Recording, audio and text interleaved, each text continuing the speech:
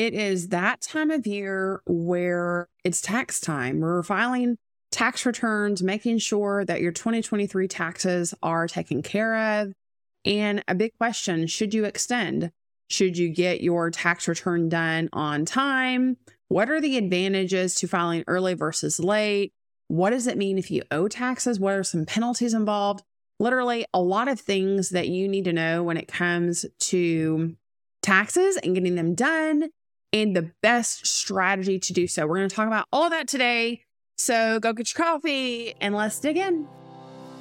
Hey friend, welcome to the Small Business Finance Podcast. Do you want confidence and clarity with your business finances? Do you find yourself up late at night searching for tax deductions, how to track your business finances, or for QuickBooks tips? Do you wake up with big, ambitious goals, but you end up feeling confused and frustrated because accounting and tax is really foreign? Hi, I'm Tiffany. I've heard this so many times from clients who used to feel this way. They felt overwhelmed about what to do with their numbers and wish that they could stop the financial madness. They wanted clarity and the ability to grasp the financial basics, know who to call when they had a question. At the time of this recording, it is the last couple of days of February. It is amazing how we are almost in the month of March. Like, how is that even happening? This is wild. We're like 2 months in to 2024. It's hard to believe, frankly. And with that means that we've got two tax deadlines coming up, March 15th and April 15th. And one of the questions I get all the time is, does it make sense to go ahead and file? Should I push it off? I have various clients that insist on getting things done by the deadline. I've got other clients who insist on making sure that they file at the very last second and not a minute sooner. My father happens to be one of those people. God love him. He's always last minute. And so, what are the advantages on both of those things? First of all, let's talk through which deadline is for which tax returns so that you know what's happening. So the March 15th deadline is for partnership tax returns and S Corp tax returns. Those two returns are due March 15th. The other two returns are due April 15th, C corporations and 1040s. Now, there are a couple of other returns like trust returns, 1041s, 990s for non-exempt, things like that. But we're not going to dig into that today because those are applicable tax returns. They are likely not something that you're dealing with, or if you are, you're probably well-versed in what the requirements for those are. So March 15th, partnerships, S Corps. April 15th is 1040s, which is your individual tax return, as well as C corporation tax returns. The IRS allows for a 6-month extension on both of those. If you have a state tax return that is also due, you need to look to see what the filing requirements for that is as far as extensions and things like that. Each state is different. Some states, like Colorado, allows for the acceptance of the federal extensions. In other words, if the federal extension is done timely, then you don't need to send in an extension to Colorado. They accept the extension to the IRS as their own extension. Other states like North Carolina and a variety of other ones require an actual extension to be sent in. You want to look to see what are the requirements for your state if you live in a state that also has state income tax. When you file that 6-month extension, what does that do for you? Let's talk through the pros and cons of filing on time versus filing late. Probably the biggest reason I would say filing on time or earlier in the season makes sense is if you're buying a house. I've got a client right now. They're actually in North Carolina. They're moving up to Vermont. And when they move up there, they know they're going to buy a new house. And they want to make sure that their taxes are prepared so that when they get up there, they can get a house, get the loan approval, all the things that they need to as they make this transition. So we're filing their taxes early this year so that tax return can get filed with the IRS. The IRS can then process it through their system because that takes a little bit of time. And then hopefully by the time they get up there, find a house, and that'll be available with the IRS because, again, it takes time. So that is one reason why you would want to file earlier in the season. If for some reason you're selling your business, I've got another client, that's what he's doing. And he's selling his business He's up in Wisconsin, and they will need those tax returns to finalize the closing and all the things on this business as that date comes closer for the close. They're going to have to tidy up all the numbers, all the things. So that's another reason why it might make sense to file earlier, as if your business is for sale and they need those returns to finalize that close on your business. There might be some other minor reasons. Maybe you've got a banker that requires the returns earlier in the year. Honestly, most of the time that can be pushed out. They might tell you they want it sooner rather than later, but the reality is most likely they don't actually need it that early. The better reason I would say for pushing it out is it reduces the possibility for audit. The IRS is pretty close-lipped on exactly how they determine who's going to get audited and that sort of thing. But statistically, people that file earlier in the season are at a greater risk for being audited. So it actually is to your advantage to push out at the end of the year.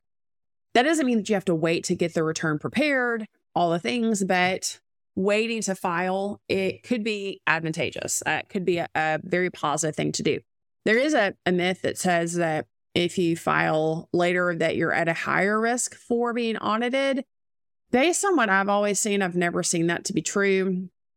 And even talking to ex-IRS agents and things like that, I've always been told that filing earlier is the bigger risk, not filing later.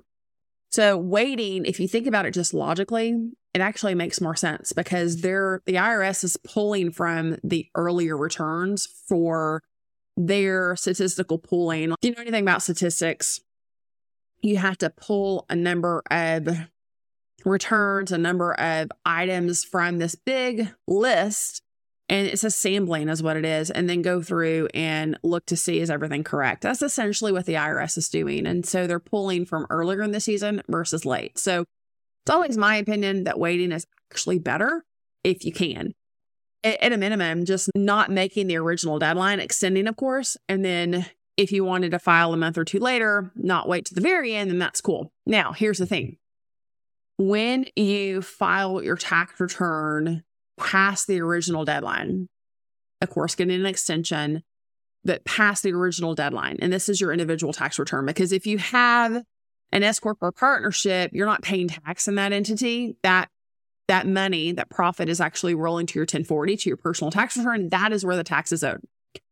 If you don't file and pay by April 15th, the IRS starts accruing penalties and interest. So that's the real kicker, is that you can file an extension by April 15th for your personal tax return, but you need to do your best to pay in as much of the money owed on that tax return as possible to minimize penalties and interest, because they don't extend the opportunity for you to pay the taxes. Unfortunately, that's not a thing. It's actually against the code. You have to pay in the money owed by April 15th. Then the question is, how do I know how much money I owe? Your CPA, your tax preparer, needs to go in and do the calculations to see how much you owe, at least get really close, to minimize the amount of penalties and interest as much as possible. What I typically do on my own tax return is I will get really close to the amount of taxes owed, and I might underpay just slightly, simply because I'd rather the money in my pocket versus in the IRS pocket. Just a personal preference. The reality is, if you owe money every year and you happen to overpay the taxes on your extension, then you just roll that into the next year for an estimated payment. So it's not the end of the world if you do it that way. One way or the other, it's basically the same. But you do have to make a payment for taxes owed, because again, you are not able to extend the payment. You're only able to extend the filing of the return. Okay, so then let's talk about what are the consequences if you don't file by even the extended deadline. That happens sometimes. Sometimes there are just major life events going on. Maybe someone close to you passes away, or there's a severe illness in the family. I've seen it happen on both of those situations. I've seen it happen with divorce. where a divorce is just so traumatic and a lot of things happening that the tax situation just completely falls by the wayside and it doesn't get done. Typically, it is a pretty significant life event that happens that keeps the tax returns from being filed. When that happens, what kind of penalties do you have at that point? Essentially, what happens is there is a failure to file penalty. Generally speaking, that really is only going to be applied if you end up owing money. They tack it onto the money owed. If you get a refund, there might be a small penalty. It's not going to be as bad as if you owe money, which is why paying the money is so important. The other thing to know, though, is that if you are owed a refund and you don't file, you've only got 3 years to get that money back. I've had people in the past that have come to me and they're behind on their taxes and they let me know I should be getting money back. And it's been like 5 years since the taxes should have been filed. And it's unfortunate when I have to let them know that's great, but we can't get to those years of refunds simply because it's past the time that the IRS provides refunds. And so you've literally just given the IRS a bonus, which nobody wants to do that I'm aware of anyway. Most people want that money themselves. So especially if you are owed a refund, get your tax return done. Get the money back because there is a deadline for being able to do that. And you don't want to get past that and realize, oh, I could have gotten money back and I can't anymore. The other thing to be aware of is if something happens and you need to amend a tax return, you also have a deadline for that. You can only amend a return 3 years from either the deadline date or when you file the tax return, because sometimes that varies. Essentially, the short answer is you only have about 3 years to do an amended tax return. So let's just say you realize that there is an error on your tax return, the IRS owes you 20 grand, and you don't find it for 5 years after you file the return. You can't do anything about it. You're not going to get that money back. So being on top of this stuff and making sure that things are handled in a timely manner, frankly, doing your returns every year. I get it. Things happen. And sometimes you have the best of intentions of getting your returns done.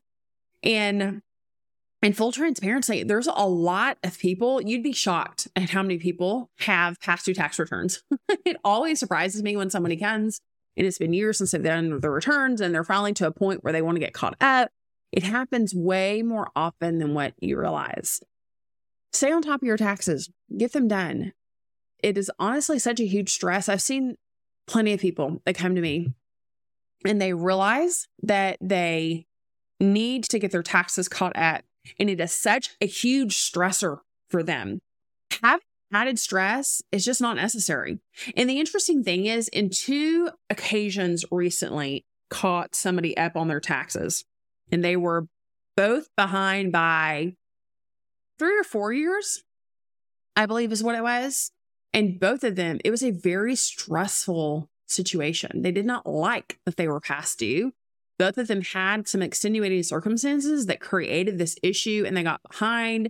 And it was creating sleepless nights. Both of them were very worried that they owed over $100,000, multiple hundreds of thousands of dollars to the IRS. One of them, in fact, told me that they were considering bankruptcy because they just knew that they owed the IRS multiple 6 figures of taxes. And when I got done with everything, neither of them owed that much. But in their head, it had gotten such like this, the snowball. It's like rolling down the hill, right? And more it's building steam and it's getting bigger because it feels like this major thing that needs to be addressed. And they didn't have the time, energy, or effort to be able to do it. And in both situations, it wasn't that big of a deal. I think one of them ended up about $30,000 for those 4 years. The other one, it's going to end up being about $60,000, I believe. It's not chump change. It's definitely a decent amount of taxes owed, but at the same time, not anywhere near what either of them thought it was going to be. So what happens when you owe money to the IRS and you can't make that payment, that lump sum amount? The IRS allows for a payment plan if you already owed the IRS money for maybe a prior year and you're already on a payment plan. If you have a tax return that then creates more money owed to the IRS, it actually eliminates that payment plan. So you have to redo the paperwork. There's some nominal fees with the IRS that you have to pay in order to get on a payment plan, basically an administrative fee, but they will allow you to pay that out over the course of 72 months. The interest rate is very reasonable. It's not excessive by any means. In fact, a little bit better than what you get out on the market from what I've seen. The issue is that it does continue to accrue penalties and things like that. So the faster you can get things paid off, the better. That's definitely going to be what you want to do. But if you're just not in the situation to be able to do that, then get on a payment plan. It's really not that difficult. It's an extra form that has to be prepared and sent into the IRS. Then they process it, they approve it, and then they send you a letter to let you know that the payment plan has been accepted. Most of the time, it's going to have to be set up on direct deposit where it just gets pulled from your bank account. And also, so that if you owe money, under $50,000 is basically an automatic approval for a payment plan. When you owe more than $50,000, it's a little bit more complex. It's not near as straightforward. And the IRS really is more, they scrutinize more on whether or not they're going to approve the payment plan. When you owe more than $100,000 to the IRS, they really generally are not going to allow a payment plan without a lot more information. There's extra forms. They really take a hard look at your finances, what other assets that you have, what other streams of income. And it's just not as easy. It actually, when you owe more than $100,000 to the IRS, it has to go up a couple of levels within the IRS for approval beyond just the first person that it passes their desk. So when you get to the point where you're owing more money, then that ends up being a bigger issue. And frankly, when people get to the point where they owe that much money to the IRS, that's when it really starts to snowball and it becomes more and more difficult to get the debt paid off. And it's heartbreaking on my end. Honestly, I hate when I'm helping a client navigate that because it feels really hard and difficult. And how do you dig out of that? It is possible, but it takes a lot more effort. And that is why making estimated payments throughout the year really is your best bet. You don't want to just spend all the money that you've made and then not have the money to pay taxes at the end of the year. You really need to make sure that you are paying money throughout the year, the correct amount of money. Work with your tax professional to make sure that you're paying in the right amount. That should be done quarterly. At a minimum, set that money aside into a separate bank account, a separate savings account, so it's not something you see every day. But do something to allocate, earmark that money so that you're not just spending it. It's really easy to just go out and spend money. It just is on a variety of different things. And then taxes come due and you're like, crap, I don't have that anymore. So don't get yourself in that situation. Stay on top of it. Work with your tax professional to make sure that you are ahead of the game. If that is something that you need help with, maybe you are behind on your taxes and you're trying to figure out how to dig out of that, how to get ahead of it, how to not have that problem every year like you have been, then go to the link in my show notes, book a time to chat. We can talk through how I can help, what that would look like, all the things so that you can know if it makes sense to work with us or not. So that is a free 30-minute discovery call, link in the show notes. Also, if you have a friend that also owns a business and taxes are just frankly confusing to them as well and creating a lot of angst and stress, share this podcast with them. I want nothing more than to help more people understand that their small business finances do not have to be complete. It really doesn't, especially if you're partnered with a person that is on your side.